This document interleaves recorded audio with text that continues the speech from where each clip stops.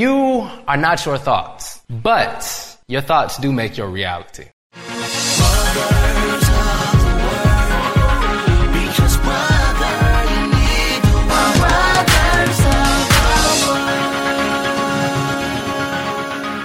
And now for Egg Birth Beast. Hello, Ark. I mean, as far as I could tell, if God woke you up this morning, still has you breathing right now, it means he's not done with you yet. And as far as I can tell, if God's not done with you yet, it means any night is a mighty fine night. I'm George, and this is my imagination station.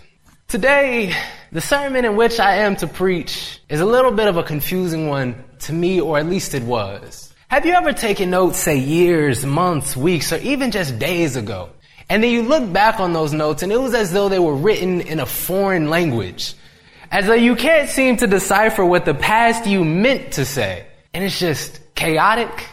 Yeah, that was me when I look back at this. The title of this sermon was initially supposed to be Egg, Birth, Beast. And I was going to be preaching it for Easter, hence the egg. It was supposed to be in line with the holiday as well as symbolic to the whole sermon. And then when I look back, I didn't even know what the title meant. But it was brought together for something amazing nonetheless. Please bow your heads for a word of prayer. Abba, Papa, I thank you for allowing for everybody to be here. Even though there's a lot of traffic, even though there are accidents, I thank you that we weren't in them, Father God. I just thank you for good health and keeping us another day. I thank you for keeping us another moment. Because our lives are fragile, yet you still protect us anyway. Even when we don't do right by you, you still keep us another day. Father God, I just thank you for not giving up on us. I thank you for not stopping to love us. And I just pray that you open our hearts and our minds that we can receive, Father God. Even if it's not a word said, but what the word meant, I pray that you will let everybody receive something from this message, Father God. I pray that this will be like a family, and even as we sit here, that there will be harmony, that there will be unity, that there will be cohesion, Father God, that there will be love, and we will feel the Holy Spirit flowing through this place, Father God. I just thank you for this moment, because this moment is the only thing that we're in, Father God. And I pray that you be with us here, that you be with us in the next moment, and that you be with us in every moment. We can't get away from you, and I hope that we enjoy being in your presence. We pray this prayer through the precious and the mighty name of Jesus Christ, who is our Lord and our Savior, and in the Spirit of truth. May you speak through me. Amen. All right, let's jump right into it. So this sermon is about thoughts. You are not your thoughts, but your thoughts do make your reality. Some will say you're not your thoughts, but your thoughts will make your perception of reality. The thing is, there's not much difference here. If it's perception, what you perceive to be real is what's real to you, thus it still makes your reality. And this sermon is more about turning your thoughts away from carnal things, sinful things, to be in alignment with God's will. Let's start it off with the word. Proverbs 4, verses 23. Above all else, guard your heart, for everything you do flows from it. So that's right there. That's the heart. That's emotion. You could say it's not necessarily your mind, but it is fair to point out the heart is usually symbolic, and it gets a lot of credit for the mind's matters. But going straight to the mind, we have Mark 7, verses 20 through 23. And this isn't necessarily talking about the mind immediately. It's also about emotion. This right here, just to preface, is telling us what we ought not do in regards to our thoughts and focusing on. And I say, he went on, what comes out of a person is what defiles them, for it is from within. Out of a person's heart that evil thoughts come. Sexual immorality, thefts, murder, adultery, greed, malice, deceit, lewdness, envy, slander, arrogance, and folly. All these evils come from inside and defile a person. I didn't even have enough fingers to get all those off. It's interesting, too, because a lot of these sinful and evil things are instantly gratifying. They're not even evils that set us up for long-term joy or fulfillment or even the simple happiness and feel good. As a matter of fact, they're usually evils that right after we do them, we feel worse than before. They're usually evils that don't bring us long-term good or even moderate time benefit, but long-term badness. If you commit murder today, the level of legal harms you're going to have is going to carry to the rest of your life. If you commit adultery, as long as you're in that relationship, you're going to be feeling guilt, shame. If you don't feel guilt and shame, that's even worse. This leads me to say, it's better to suffer through the temptations than to feel brief reprieve. Because again, that's all it is brief. Now, you may be wondering, what do I do then? Of course, we're not perfect. All men fall short of the glorious standard of God. The first step is passion/fervor. As Romans 12:2 states, do not conform to the pattern of this world, but be transformed by the renewing of your mind. Then you will be able to test and approve what God's will is, his good, pleasing, and perfect will. So that doesn't explicitly state passion or fervor. But in order to bring that about, it requires both. See, in order to know what God's will is, you got to get in his word. The thing about his word is it's very far from simple. There's multiple layers to even get in his word. There's 4 things in particular. 1, you got to read it. You got to know his word. But there's several people that know his word and have a complete misunderstanding of its meaning. Yeah. Number 2, you got to understand his word. Yes. Number 3, you got to meditate on his word. And number 4, you have to memorize his word. Yes. Now that 4th one was hitting me the hardest. I know whenever I hear about memorization of text and it's longer than half a page long, I immediately want to run the other direction. But it's what his word says to do, so I'm going to have to remain true. It requires passion and fervor, because it ain't easy, but it's valid. And many times what we seek is long-term fulfillment or joy, satisfaction. Yet we try and get it through these things that are evil and instantly gratifying. That which we seek comes through the reformation and renewing of the mind and the word. Going on further, this is stated explicitly to mark the word on your heart in Philippians 4:8. Finally, brothers and sisters, whatever is true, whatever is noble, whatever is right, whatever is pure, whatever is lovely, whatever is admirable, if anything is excellent or praiseworthy, think about such things. So earlier we were told what not to think about. Here we're told exactly what to think about. And it's important to monitor our thoughts. And I say this especially because thoughts tend to snowball. And I'm trying to find where I have it here, right here. It begins with thoughts. It then goes to your words, what you say, how you talk. It then goes to your actions, how you move, what you do. They then become habits. You start doing it a lot, doing it frequently. It then becomes a behavior. It's practically tied with you. You can't separate it from yourself. And then next, and finally, it becomes an identity. Not only can you not separate it from yourself, you don't want to, and you consider it to truly be part of yourself. It's why it's so important to shut these things down at the root, at the thoughts, at the reformation of your mind. Now, this leads into my next point, and it's spiritual warfare. Now, spiritual warfare is an interesting topic. I mentioned it in several sermons before. And there's a point that I've never actually mentioned before. It's something that's stated fairly commonly in the church. And that's that the devil doesn't even want you to know that he's real. This is especially stated to non-believers or newer Christians. The devil is very real. He would want you to think he's not so, because then he can move unhindered. But there's another layer to this. And that's the devil wants to mislead you in where he's moving. Many times we'll see it as our wallets, our pockets. The devil trying to come for our money. And it's the same way with blessings. I want God to bless me. And the only thought that comes to our mind are wallets. But a much more profound and significant way that the enemy can attack our lives is in our minds. Because again, it snowballs. He gets us thinking certain things. And then he gets us saying certain things. And then he gets us doing certain things. And we keep doing those things until we can't stop doing those things, until we consider those things parts of ourselves. And the whole time we didn't even know the enemy was involved. If the devil can move unhindered because you're not recognizing how he's moving, that's just war strategy right there. You got to be prepared. You have to reform your thoughts. Continuing on, there's the question of what inspires thoughts. Where are they coming from? Firstly, there's the content that you consume. This could very literally be anything. The news, Netflix, social media. The list goes on and on and on. Shoot, you may be addicted to the Bible and that's the only thing you do consume.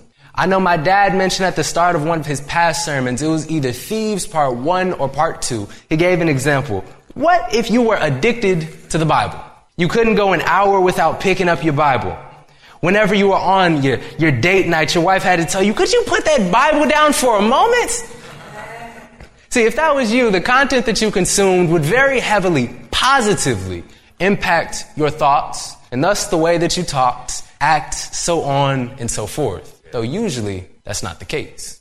Number 2, the people that you're around.